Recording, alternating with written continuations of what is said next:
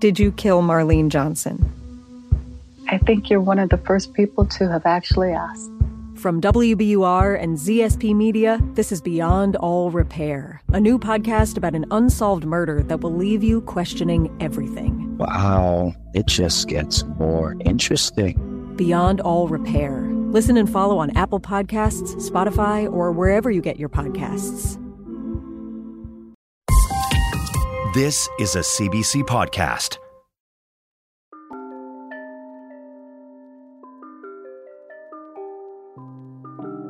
We have no facts that prove that the death was faked. We have no facts that prove that the death actually happened. We have some written down notes from doctors. We have coroner certificates, death certificates. We have pieces of paper that allege that something did happen. And we have apparently a grave site with a body in it, which may or may not be his.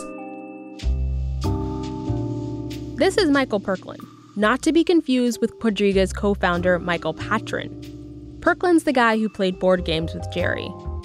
And now he's waiting for the final moves. Like all the other Canadians watching this story, any new real information is going to be fascinating to watch. On a mid-December day in 2019, lawyers representing Quadriga's creditors are seeking exactly that, new information. They've just sent a remarkable letter to National Police Headquarters in Ottawa. It's been dispatched by courier, email, and fax, and they put it up on their website. This is CBC News. Given the subject matter, the contents are immediately made public. Lawyers representing clients who lost millions in the bankruptcy of what was Canada's largest cryptocurrency exchange have formally asked RCMP to exhume the remains of the firm's founder. Gerald Cotton ran the lawyers want an exhumation and autopsy on the body of Gerald Cotton to, quote, confirm both its identity and the cause of death given the questionable circumstances surrounding Mr. Cotton's death. It seems fitting that the letter is dated Friday the 13th. For those who have been demanding proof of Gerald Cotton's death, this is big. Suddenly their belief that the body should be dug up no longer has the air of kooky conspiracy about it. Their suspicions are being given legitimacy. Their lawyers have asked for Cotton's body to be exhumed to prove he didn't fake his own death and run off with the money. And that's people want to know, rightly so, is that his body?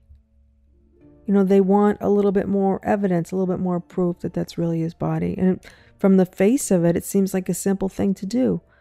Just exhume the body and do a DNA test, find out if that was him. Cotton's widow, Jennifer Robertson, says in an emailed statement she is, quote, heartbroken to learn of the exhumation request. She says it's not clear to her how it would further assist the asset recovery process. To creditors, it's obvious. The answers to many of their questions are buried in a Halifax grave. And they're getting frustrated. The RCMP won't say whether they intend to dig up the remains. They say they can't comment, that they're still investigating. So that just seems like such an obvious starting point. And if it's not him, then where is he? But could Jerry have faked his own death? Well, it makes sense, doesn't it? I mean, he was operating a massive Ponzi scheme. It was going down in a big way. So he had to either, face maybe going to jail for fraud or find another way out of there. You know, maybe like something like fake his death and then go drink cocktails in some beach in Thailand or something. I don't know. I'm not convinced he's dead. So while I'm not an expert in faking death, in my very brief searches using web search engines, I found that apparently India is one of the easiest countries in which to fake your own death. The exact mechanics of how one would go ahead and fake their own death, I don't know. But you can find a lot of information on the internet. But how easy would it be to stage a death in India? For $500 and a couple of weeks of research, it's very achievable for anyone. Technically, I have now been dead for nearly 7 years. I'm 7 years dead.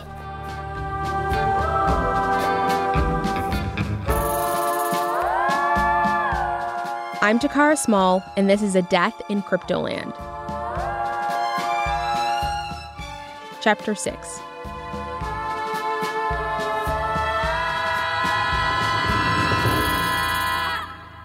The End Game.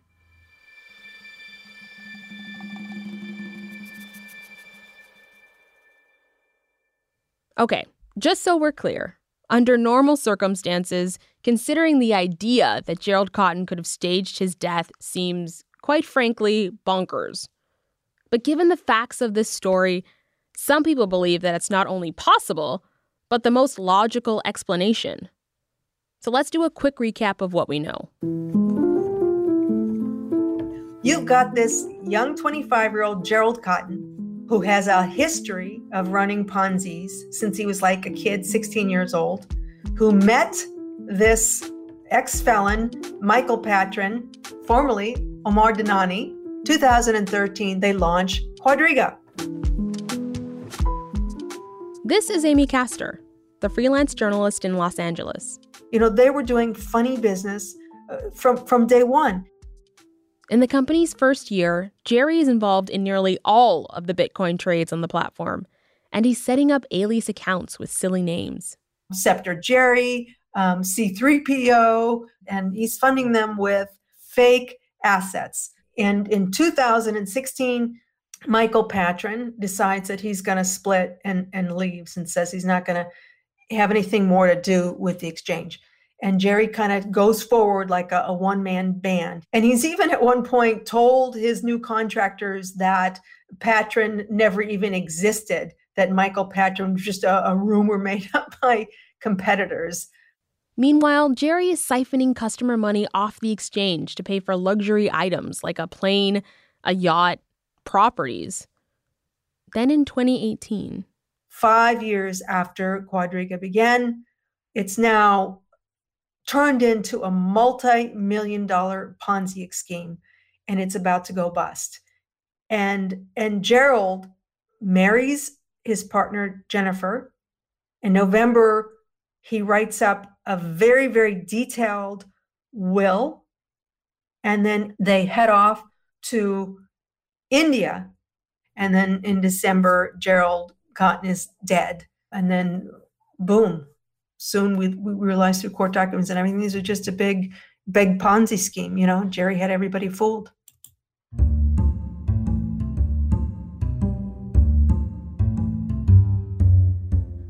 So what is the most probable scenario? That Jerry did indeed die of complications from Crohn's disease in India, just as his Ponzi scheme was falling apart? Or is it possible he didn't want to go to prison for fraud, so he planned an elaborate exit scheme? On a balance of probabilities, I think it is more likely that Jerry is still alive today than he died on a humanitarian mission to India.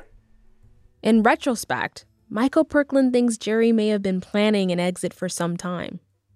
Just seeing how he was learning to fly on his own, his knowledge of private payments, his knowledge of privacy on the internet, and his access to those significant amount of deposits that ultimately were lost during trading on other exchanges, all of that could be explained away by Jerry actively doing these things on purpose, losing the trades to another account, which walked away with all those winnings, passing them back to him the next day. Jerry would have had the means and the motive to disappear, he says. If you were planning on stealing a lot of money from millions of Canadians, and you were planning on disappearing, the skill of flight is a very useful one because you're no longer dependent on commercial aircrafts. You can rent any aircraft that you want and fly yourself with very little scrutiny. Cash is a wonderful vehicle for getting around banks. We do know Jerry dealt in a lot of cash. Since banks didn't want to deal with Quadriga, the company had found various ways to move money in and out of the business. Quadriga had a very large customer in Canada that had a bunch of Bitcoin ATM machines all over Canada. And what they are is they're a way for people, anybody, to walk in and just put their cash in the machine and you can buy Bitcoin. According to the Ontario Securities Commission, the president of this Bitcoin ATM company would hand deliver cash to Jerry. You know, sometimes this business owner would come over via a private jet to deliver suitcases of cash to Gerald. Ultimately, Quadriga would get more than $20 million in cash from the company. And the OSC pointed out, given its origins, no Canadian bank would have touched this money. And Jerry would have known that. Quadriga had for a while its own Bitcoin ATM machines. So they had a lot of cash. And when they ran into liquidity problems late in the game, as people were withdrawing cash assets from the exchange, they had to kind of keep the game going. And one of the ways was just to give people cash. So if I was withdrawing money, instead of getting a bank wire, they would have a service where they'd actually send somebody a box of cash delivered to your door. This meeting is being recorded. Okay, it's going. This is Jesse Powell over Zoom. I am co-founder and CEO of Kraken, which is a digital asset exchange trading in 40-something assets. Started the company back in 2011. Kraken is the American cryptocurrency exchange that put up that $100,000 reward for the best tip to crack this mystery. Jesse has turned up with a virtual backdrop that makes it look like he's commandeering the Starship Enterprise. In reality, he's in LA. His blonde hair is pulled back into a tiny ponytail.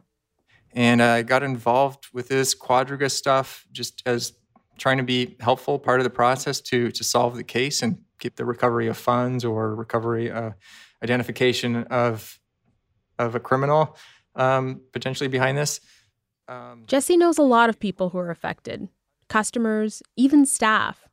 The bounty inspired all kinds of folks to write in. And we've collected tons and tons, hundreds of reports from people in the community with tips, information, sometimes some more wild than others. Of course, a lot of people claiming that stuff like they saw him in India last week or something like that, or they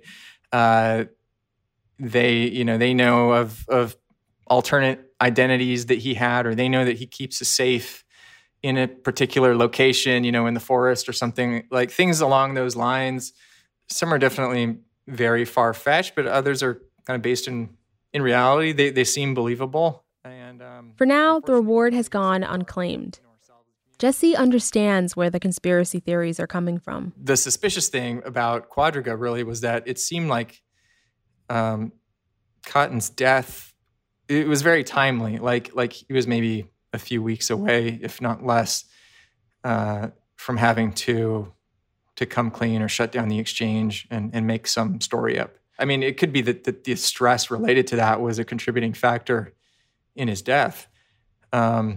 But it's the timing of the death is kind of convenient. It just all adds up to be this like crazy mystery. I don't think that there was like a conspiracy, and I don't think that he faked his death. And I think he just lost the money, and then he died, and that's it. But who knows? If I were in India, I'd be keeping my eyes open.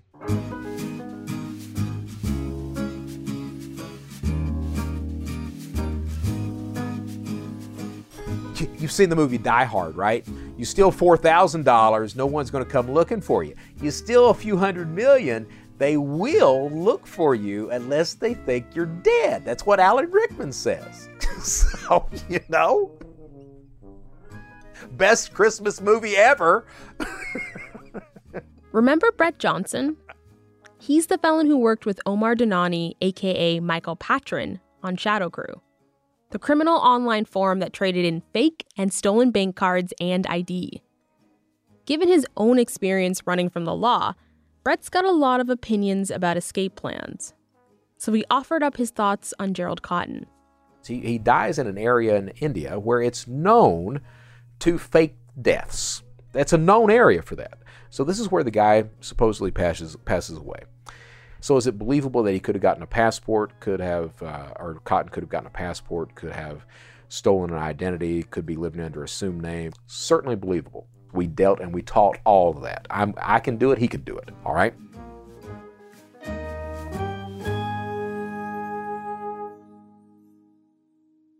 So my name's Connor Woodman, and between, I guess, 2011, 2014, I hosted a show called Scam City, which was on the new National Geographic Channel and also went out on Netflix in the US. The world's greatest cities attract visitors by the millions. Soft targets for the waiting scammers. I'm Connor Woodman. I've traveled the globe. Every episode, Connor would go to a different destination to uncover the local schemes which tourists run up against. The guidebooks will tell you exactly what to see, but there's one thing they don't tell you. It's a chapter the thieves don't want written. I've met a lot of criminals in my time, yeah. We're talking with Connor via webcam. He's in London. He's got stylishly messy hair and what's possibly a pandemic goatee. And, fun fact, if you're a fan of Fleabag, Connor used to be married to Phoebe Waller-Bridge. Connor first heard about Gerald Cotton in 2019, when one of his old episodes captured a new audience, Redditors. It's the one where he goes to India and he's looking at medical insurance fraud. He's suffering from acute bronchitis with breathlessness. He picks up a phony diagnosis and receipts for procedures that aren't done. So then I thought, what else can you get? You know, how far does this go?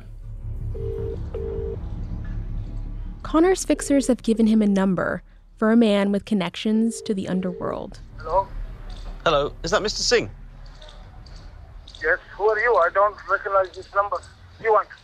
Well, I believe you might be able to help me acquire a forged document. In a key scene, you can see Connor sitting in the back of a cab as it pulls up to a prearranged meeting spot on a darkened street in Delhi, India. The car's headlights light up a figure in a hoodie who approaches the idling car. Hey, Bobby. You're a friend of Mr. Singh's? Yeah. Yeah. The taxi is kitted out with a hidden camera, and you can see Bobby in profile. His hood is obscuring his face. Connor casts an eerie shadow. He poses his question to Bobby. He tells me you might be able to help me with a bit of paperwork that I'm after. What kind of paperwork are you looking for? Well, I believe it may be possible to, say, fake my own death. When you mean in to say India. a death certificate? Exactly. Can we arrange? Okay. So it'll be a genuine death certificate. It's going to be a genuine death certificate. Right. Connor glances out the window and then back at the man. And how much is that going to cost me? 25,000. Rupees? Yeah, Indian rupees. Okay. Less than about 500 Canadian. Connor told him exactly what he wanted. I told him what date I wanted to die, or to be recorded as dead, and he said, okay, leave it with me. The night that I actually picked up the death certificate, it was right at the end of the shoot. We'd chosen a spot which was kind of down a quiet little street, where a little alley met a street. So you can imagine it's a dusty, untarmacked road with a little light that I was waiting under, and dogs lying in the dirt, asleep, horns beeping in the distance. I think it was about 10, 11 o'clock at night, and it was still over 30 degrees. And I just stood there waiting, and then eventually this guy turned up. He had his hood up, and he just had this little envelope for me, and I handed him over $500. It's all done? Yeah, it's all done. Oh my God.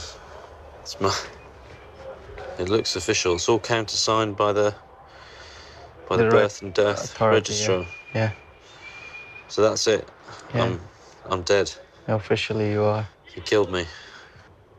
It's absolutely staggering. I'm slightly taken aback that I've died. I've died on the 27th of January, and yet here I am. Oh, I'm getting scared, mate. I'm talking to a dead man. Heart attack. That's the stated cause of death. So I was happy. He was happy. We shook hands, and he wandered off the way that he'd come. Never saw or talked to him again. No. And the only name I knew him by was Bobby, which I'm 100% sure was not his real name. So yeah, wherever you are, Bobby. I wonder how many other people Bobby's killed. So what does this prove? Nothing really, other than it can be done. It also inspired a whole cottage industry of alternate theories. Boston recorded emergency 510. My wife's been shot, I've been shot. One of the most sensational stories in Boston's history. A white suburban couple shot in the heart of the city, followed by a massive manhunt for the black man who did it. Now the chase is on. You can't make this shit up. Oh, but they did make it up. This is a true story. Boston Globe and HBO documentary films present Murder in Boston, the untold story of the Chuck and Carol Stewart shooting. Listen to Murder in Boston on your favorite podcast app.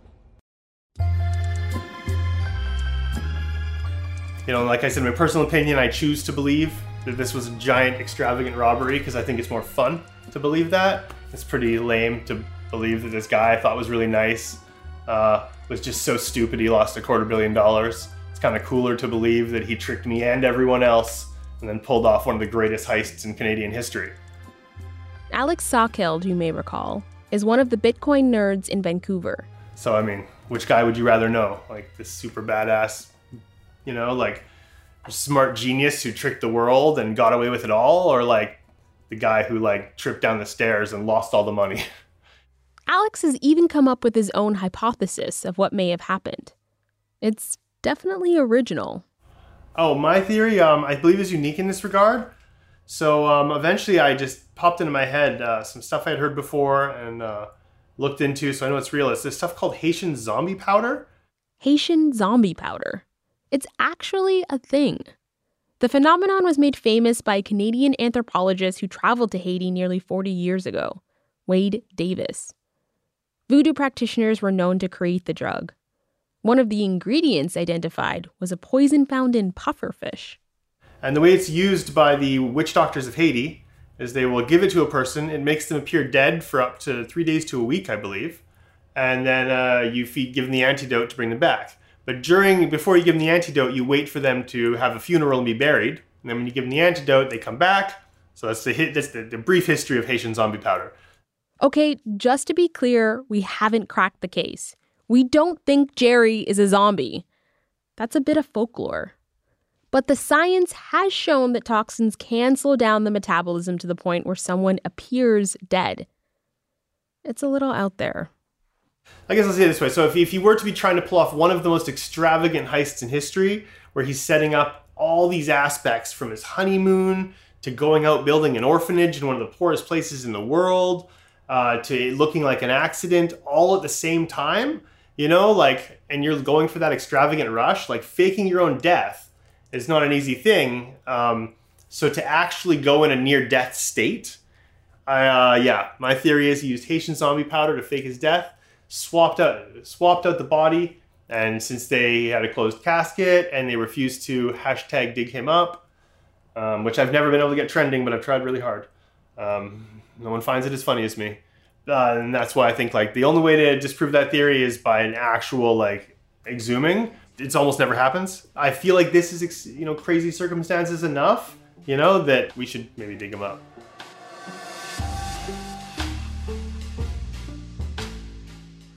I know the conspiracy theories are out there, but to me, the balance of probabilities lies with him actually having been deceased in Jaipur. So I'm probably about 95% certain that he is in fact dead. But, I am happy to be proven otherwise if new evidence comes to light. QCX the online sleuth, figures logistics alone would make it unlikely Jerry is still alive.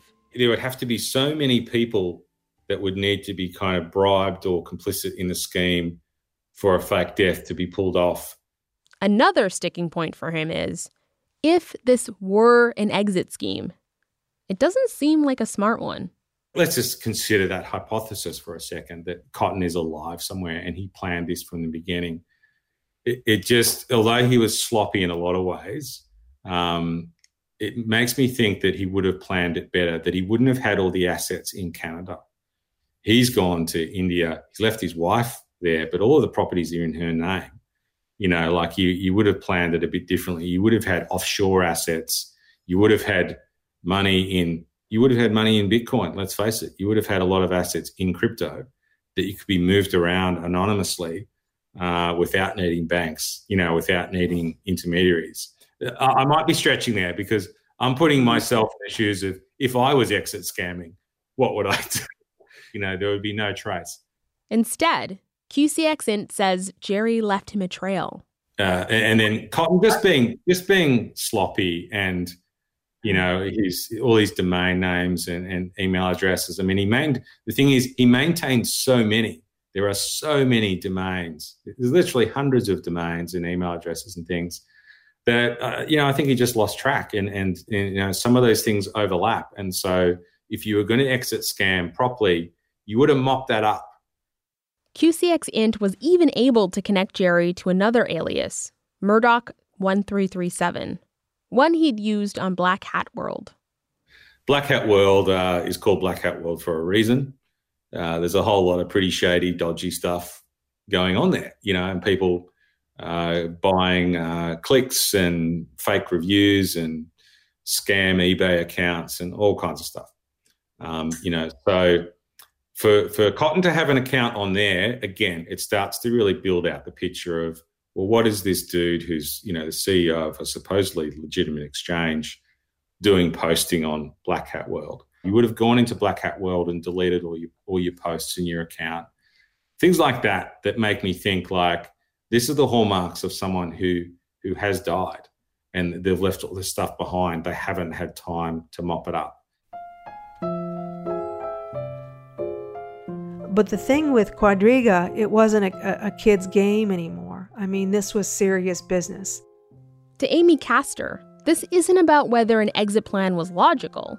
She says Gerald Cotton just needed one. Hundreds of millions of dollars are now missing. He has taken money off the exchange. He's bought houses and property and planes and boats. I mean, so now the gig is up. But now it's not, you know, he's not like running these Ponzi's on the Talk Gold forum where he's just some anonymous person on the forum. I mean, people know who Gerald Cotton is. This is like some serious shit that is coming down. So there has to be an exit plan of some sort, right? Now, some might think this faked his own death scenario is a little out there. But Amy says you have to understand the industry to get why it's not so far-fetched. I mean, you know, I've been writing about cryptocurrency for a while, so in a way you see a lot of grifters in the space. You see a lot of hacks on exchanges. You see a lot of money disappear for funny reasons. So this, in a lot of ways, this wasn't that much different. You know, I mean, we'd seen this happening over and over again in the Bitcoin space.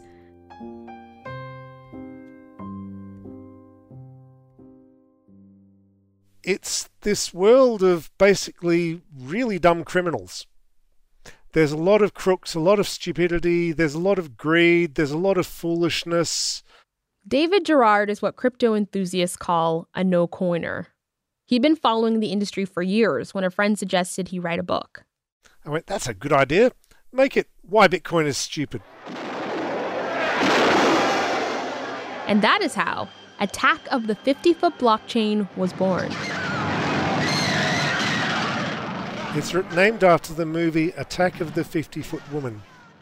As soon as David heard the announcement that Quadriga's CEO is dead, he thought, did he fake it? I was thinking, how long before that money starts moving?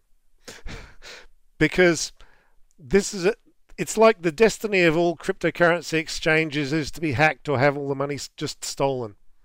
Exit scams are quite normal, which is sad but true, which is why having an exchange called Trustworthy just means maybe you can get your money out. Standards are very low in cryptocurrency.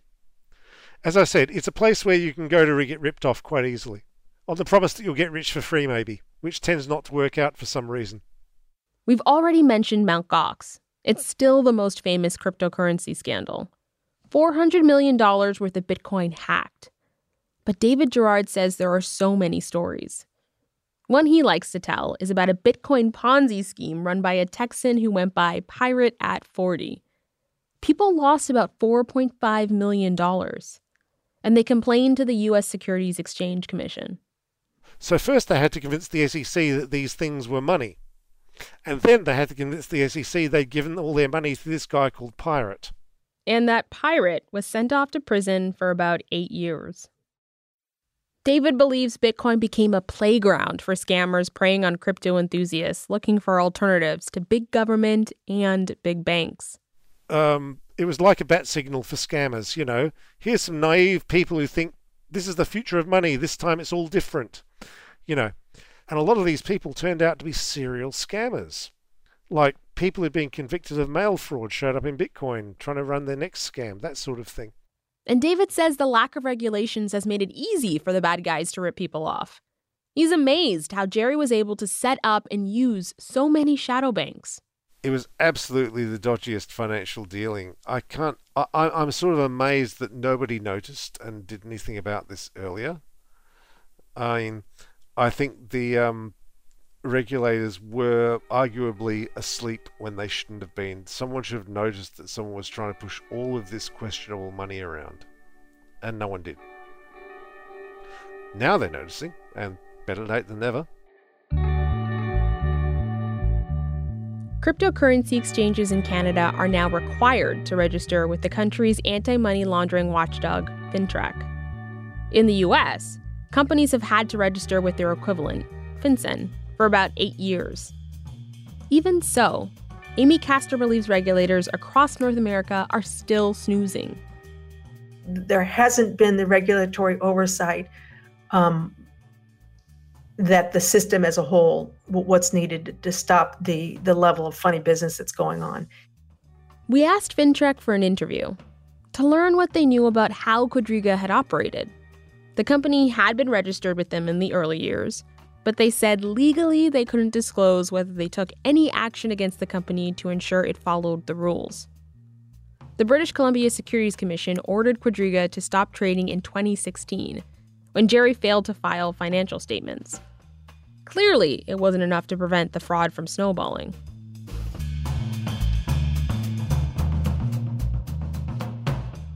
I kind of blame the Canadian banking system a little, not going to lie. Andrew Wagner is from the Bitcoin Co-op in Vancouver.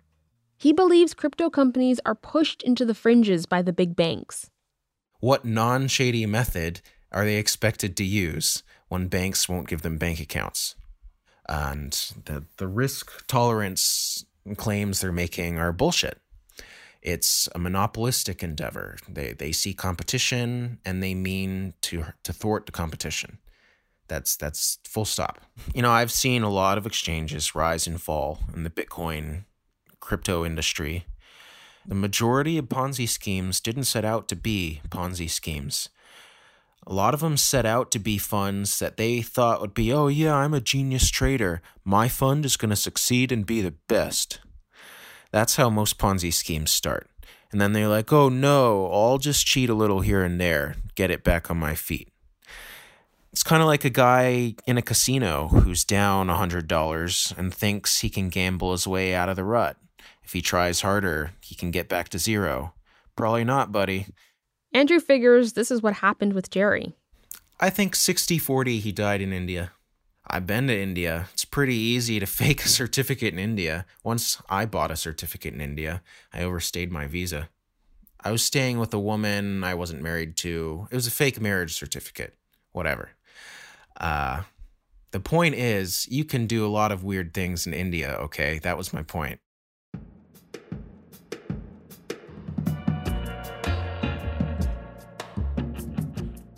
From where I was on the ground reporting this story, I could see no evidence for a faked death.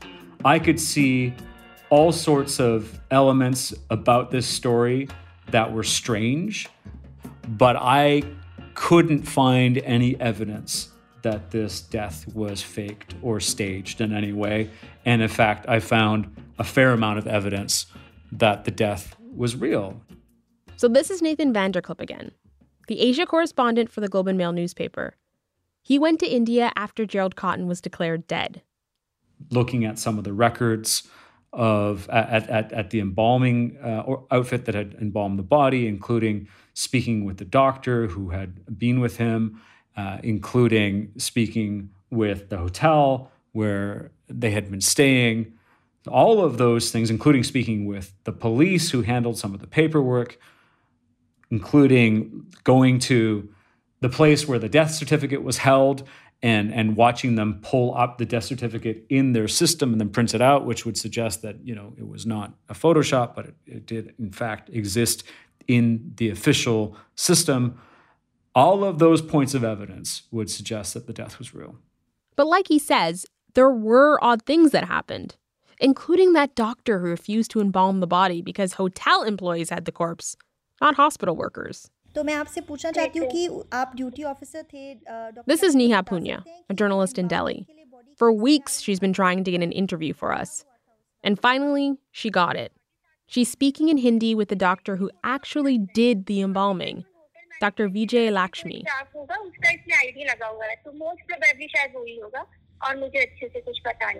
अच्छा, और क्या ये routine है, मतलब क्या ये होता है कई बार कि होटल एम्प्लॉइज लेके आते हैं? Neha asks Dr. Lakshmi if it was routine for a hotel staff member to bring in a body, or whether she'd found this strange. नहीं ऐसा नहीं, एक्चुअली के जो भी बॉडी लेके आते हैं हम तो उनकी आईडी रख लेते हैं ना साथ में.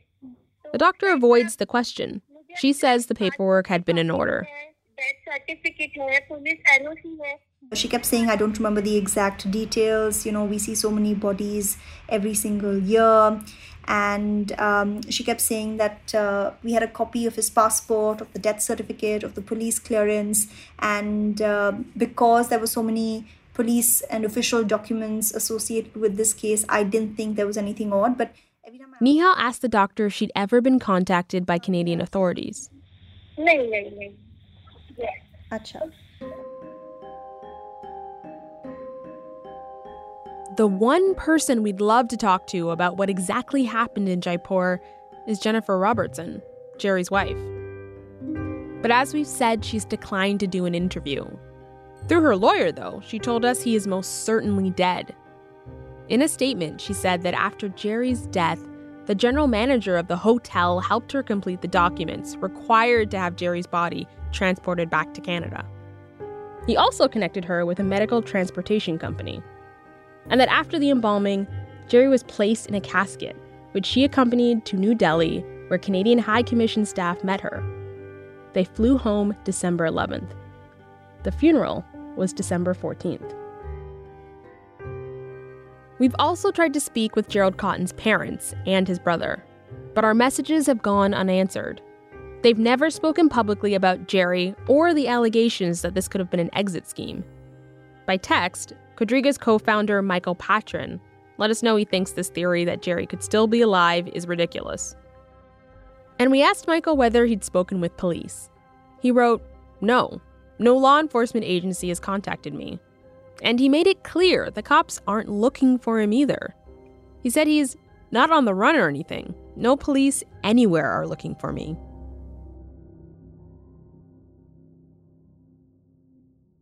They've expressed no interest in any of the information that has been put to them. After sharing all of his findings with law enforcement, QCX Int hasn't been impressed with the RCMP.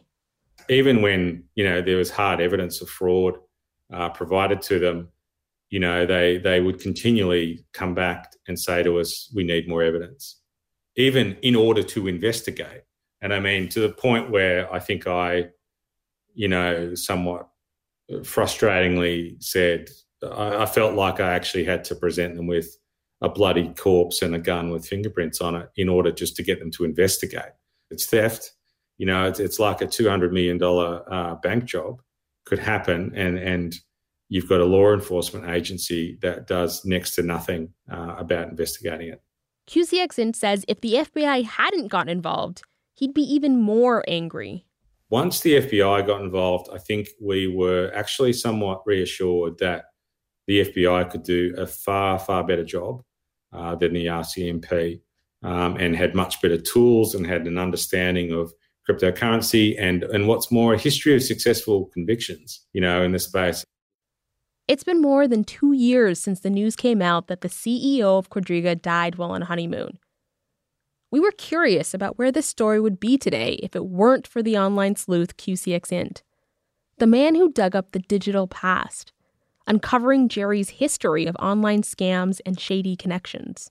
If I guess we run with that scenario and go, okay, well, what was the dominant, mainstream narrative at the time? And it was young CEO dies, holding the keys to cryptocurrency millions. I mean, those were the headlines. That was the dominant narrative at the time, and I suspect it would have persisted. Of the roughly 76,000 customers who had money tied up on Quadriga, just 17,000 have made claims. So far, the monitor has recovered only about $46 million of the more than $250 million. Some of that comes from assets Jennifer liquidated voluntarily, some from third-party processors. Whether more money will ever be found, QCXint is unsure. But he's still digging. Quadriga CX may have relied on modern technology to disguise an old-fashioned fraud. But curiously, that same technology is now being used to unearth clues. Because if what QCXint is telling us is true, the blockchain could still help unlock the mystery behind one of the biggest Ponzi schemes in Canadian history. We have noted that funds are moving on blockchain, but it is an active investigation, and we can't say more than that. And significant amount of funds, can I say? We're not talking, a few dollars and cents. Law enforcement also have their investigation, which is ongoing. But there is agreement that funds are moving, in a pattern of accounts that we have connected to Quadriga. It's probably the easiest way to describe it. And that activity is unusual.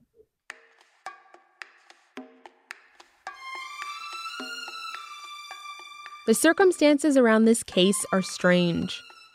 But whether they're odd enough for the RCMP to exhume the body, they won't say.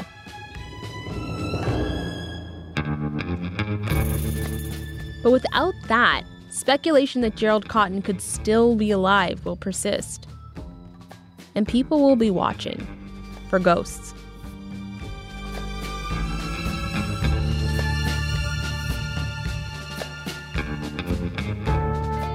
I guess there may come one day in the future where Jerry resurfaces.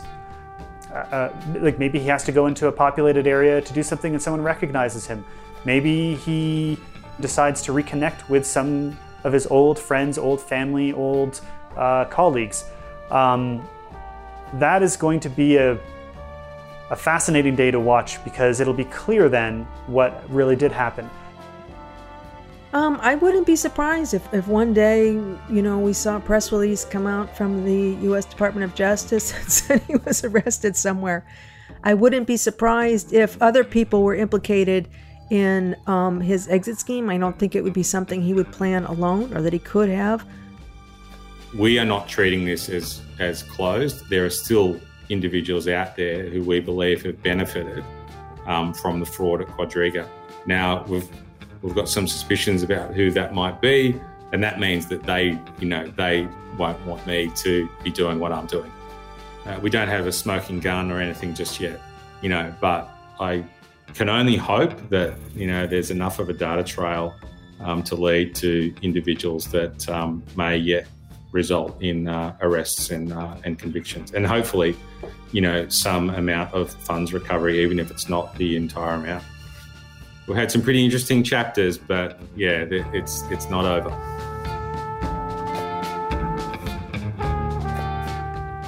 A Death in Cryptoland is hosted by me, Takara Small, and written and produced by Joan Weber and Enza Uda. Eunice Kim is our associate producer. Sound design by Natasha Aziz and Graham McDonald. Our digital producer is Emily Cannell. Evan Agard is our video producer. Ben Shannon designed our artwork. Additional audio comes from National Geographic. Special thanks to Dave Downey, Cecil Fernandez, Yvette Brend, Neha Punya, Rignam Wongkong, Joanna Landsberg, Amanda Cox, Lauda Antonelli, and CBC's reference library. Legal advice by Sean Moorman and fact-checking by Emily Mathieu. Chris Oak is our senior producer, and our executive producer is Arif Noorani. The senior producer of CBC Podcasts is Leslie Merklinger. If you're looking for another podcast to listen to, check out Someone Knows Something. Each season investigates a different unsolved murder, from a mysterious bomb hidden in a flashlight to 2 teenagers killed by the KKK. Someone Knows Something takes you into the story, making you feel like you're part of the investigation as it unfolds. Find it on the CBC Listen app or wherever you get your podcasts.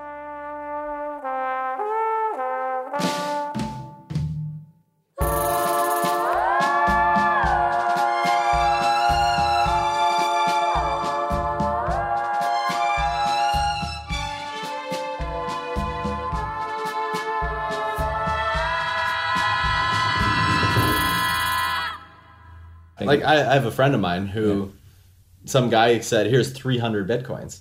And he gave him a paper wallet.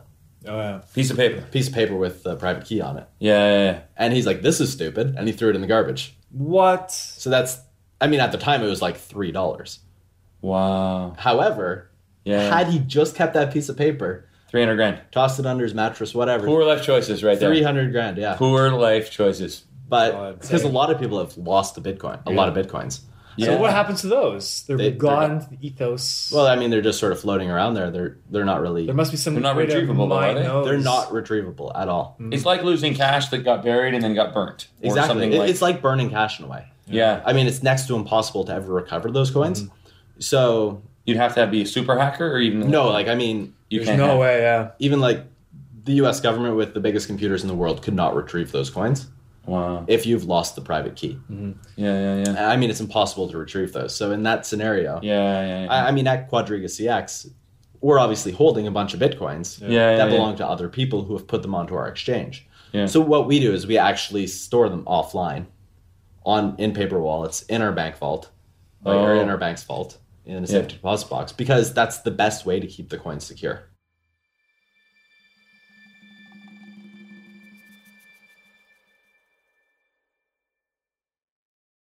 For more CBC podcasts, go to cbc.ca/podcasts.